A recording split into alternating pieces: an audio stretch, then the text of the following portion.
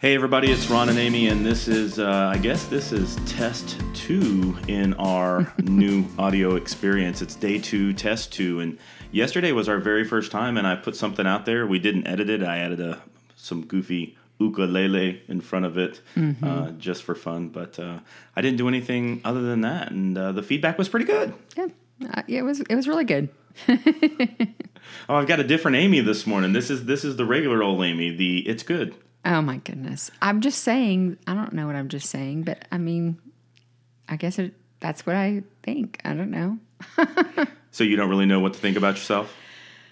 Well, yeah, no, I don't know. I guess I'm not as wordy this morning.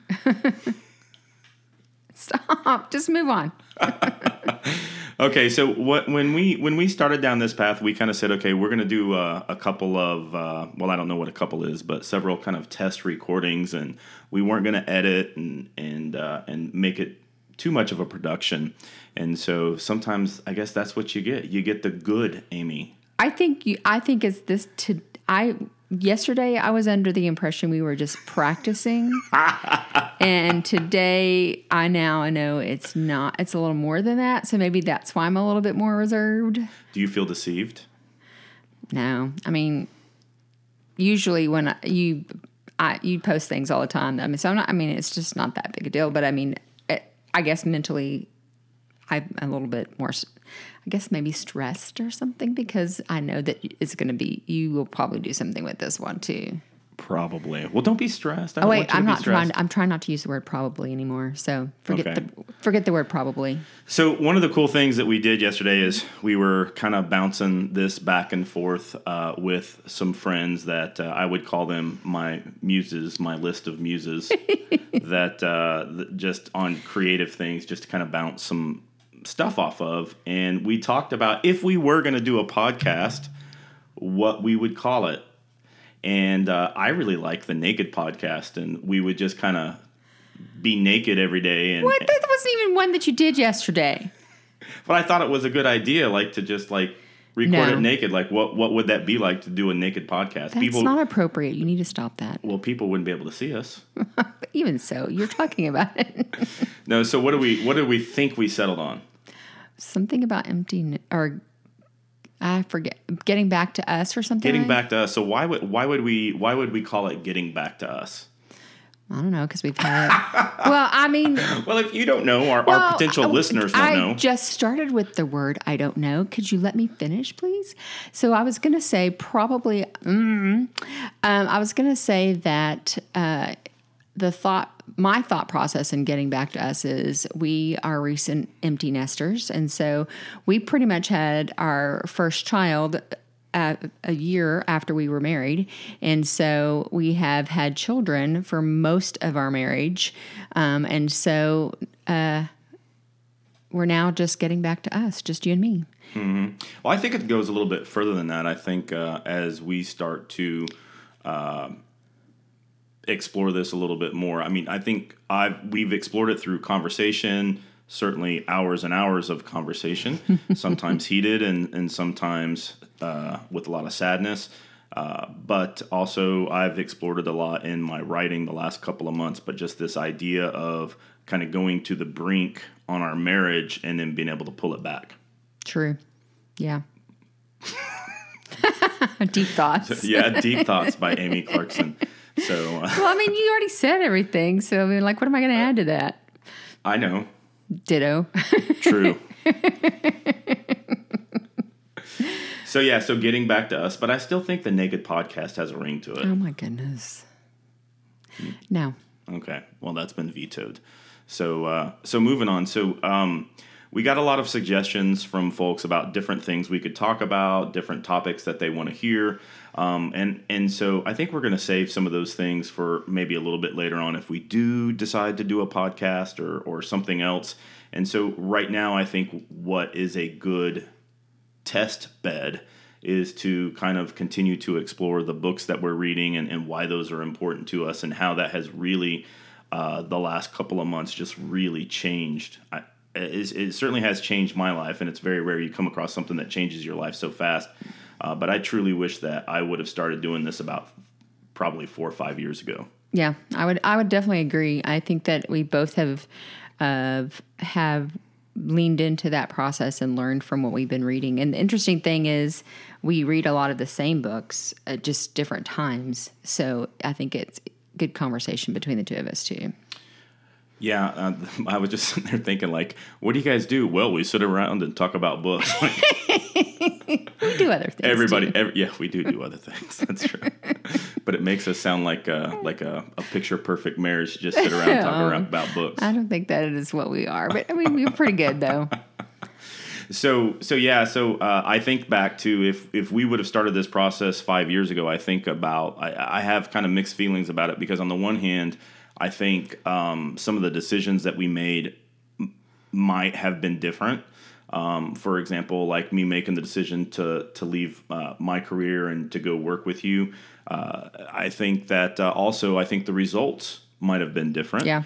But I also am, anytime I think you go through a significant change in your life, either whether it's, you perceive it as being really positive or you perceive it as being really negative, the farther you get away from it, the more you kind of put it in its place and can evaluate how much it caused you to grow. And so certainly a year ago, I probably wouldn't have said this, but I am becoming more and more appreciative of some of the mistakes that we made. Oh, yeah.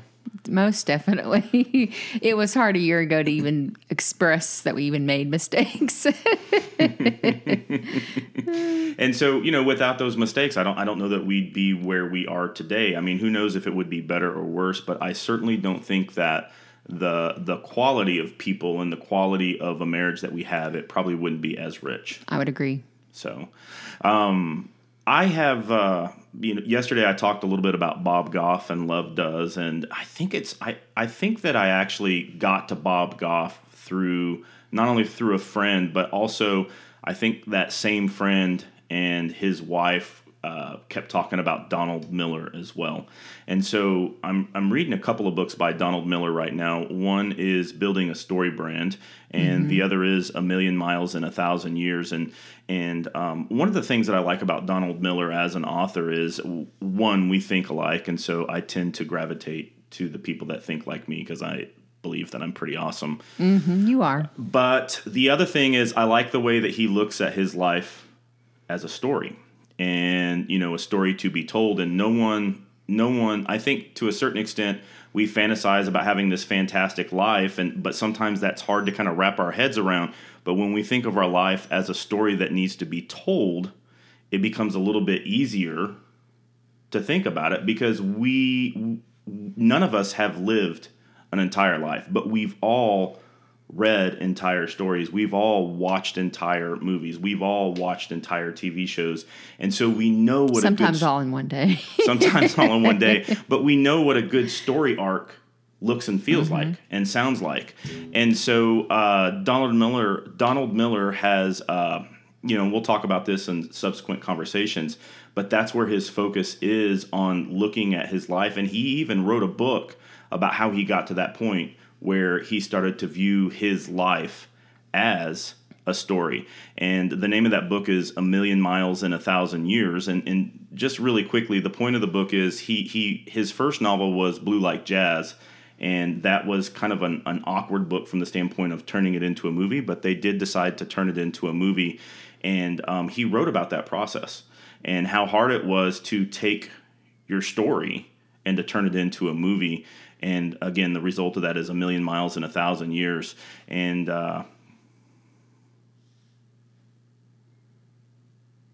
what? You paused for a moment. I did pause because I wanted to make sure I wasn't getting my books mixed up. I apologize because I do have so many books in my head.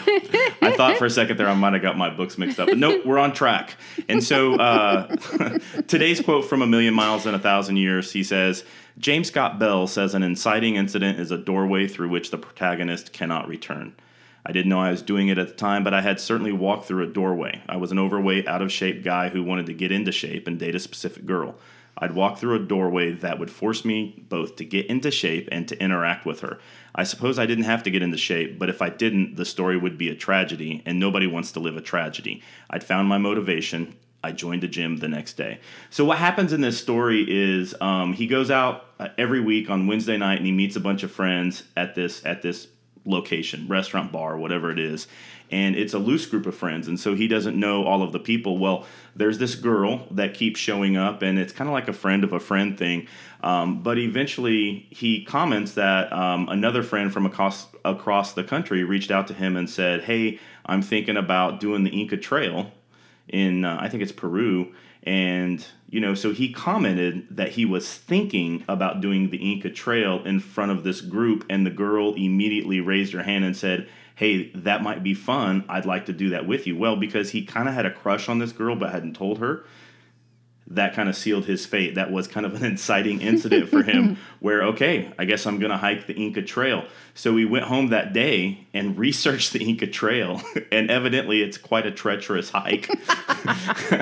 I know about a treacherous, whatever that word is, hike. Yeah, and so anyways, he was already in. And so now he had to go through it. And I don't know what happens because I haven't finished the book or anything like that. But, I think an inciting incident is pretty funny. I often say that the best decisions are the ones that are made for you, because then all the hand-wringing and everything else, like, you don't have to worry about it. Now I just have to respond to that decision and try to get the best outcome. Or as he says, nobody wants to live a tragedy, right? And so in this case, he literally could have been heading towards a tragedy, because that trail is like a 14,000 foot peak and is quite dangerous. So anyways, so I'm interested to see what's going to happen in his story. Did you choose this quote based on how you first saw me? Like, you always comment like how you first saw me walking into a class. Well, so I think you've got your story wrong. It wasn't walking into a class. You were sitting in the class. But excuse me. That's how specific my memory is that that is incorrect. It wasn't you walking into a class. It was you sitting in a class. I think that was kind of part of it. But I also think just the concept of an inciting incident. And again, this is where I'm really down with Donald Miller and his concept of a story and learning what the different parts of a story are, because once you learn what the different parts of the story are, then you see them in your life. Mm-hmm. That kind of plays into the quote that I chose for today. So we're done talking about me? No, but let's put a pin in it, and when I get to my quote, remind me that I can see a connection. Okay. I think inciting incidents are very important, and I don't think you always recognize them as inciting incidents until after the fact. I would agree with that. And so that's where I would have to say I don't always engage in life, and you probably miss some important inciting incidences. So once you begin to open yourself to engaging into life, I think you're more aware of those incidents, and you can make more of them than you would have.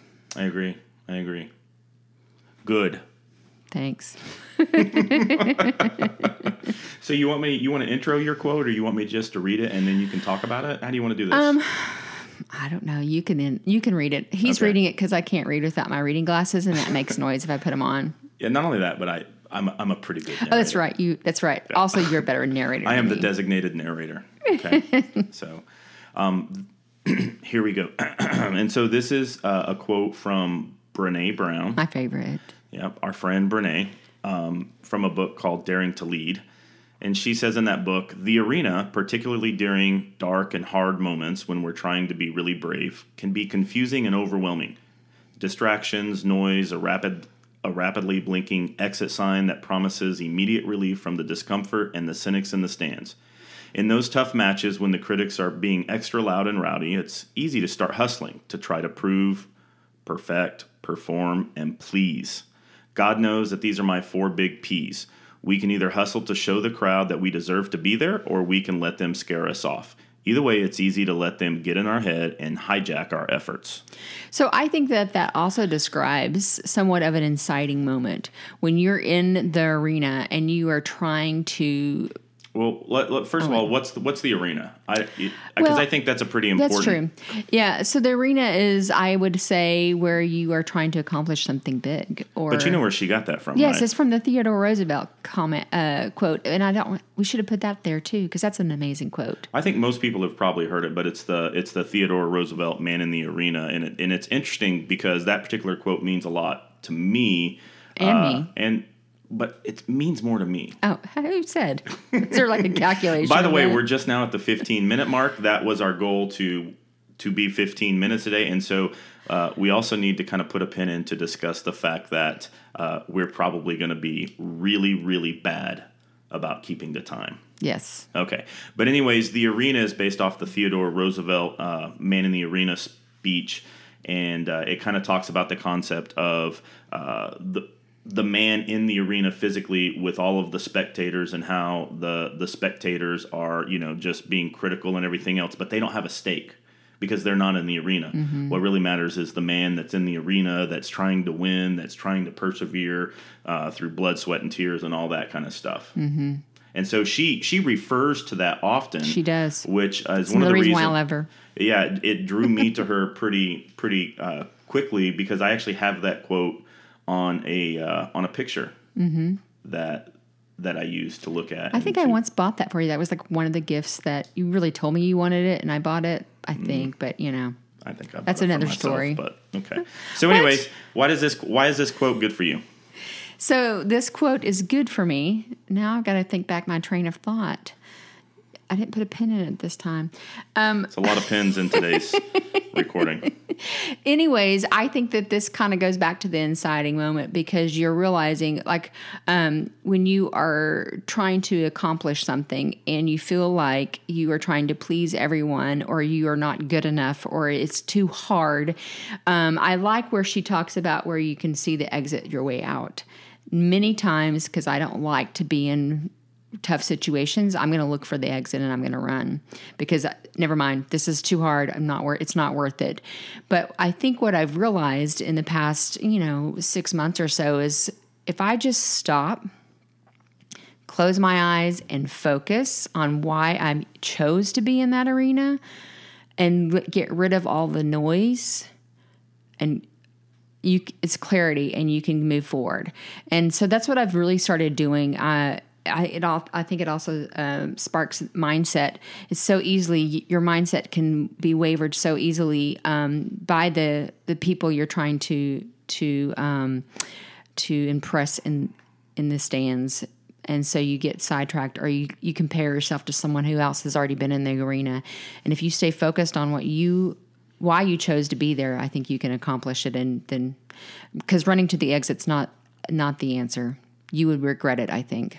Yeah, and I also like how she talks about the idea that when you're in the arena and you see that exit sign, really it's a simple choice, right? Mm-hmm. It's not easy, but it's simple. There are two choices. You can either do the 4 Ps, and she talks about to prove, perfect, perform, and please, or you can just run through the exit. And the choice is yours. And I think that, especially when we're in a situation and we're not really clear on why we're there and what we're trying to accomplish, running is easy. Mm-hmm. Well, certainly easier. Yeah. Mm-hmm. So, and so I think that, kind of using this to look back on the last couple of years for me as well, a lot of times I think we just kind of jumped into stuff in regards to, the real estate business and a lot of other things and didn't really have clarity on what it is we were trying to do. We thought we had clarity, mm-hmm. but evidently that clarity wasn't big enough to kind of get us over some humps. Mm-hmm. So, yeah. All right, that's it for today. I think we're going to go ahead and wrap it up here, and we'll get better at some of these transitions and whatnot, and I appreciate you guys for being our audio guinea pigs, as it were. Yes. Why do I always end that way? Yes. Ditto. I don't know, but we're also gonna work on Amy's reactions, although that's pretty authentic to how Amy reacts in our marriage. Yes. Good. I'm a woman of few words. You weren't yesterday. That's true. I think I go past the yes. But yeah, sometimes I'm just a yes. Okay, so I'm going to call our sophomore effort probably not as good as our freshman effort, but that's okay. We're going to keep going, and we're going to try again tomorrow. Thanks, everybody, for listening. If you are still listening, God bless you. And have a fantastic day. Bye-bye.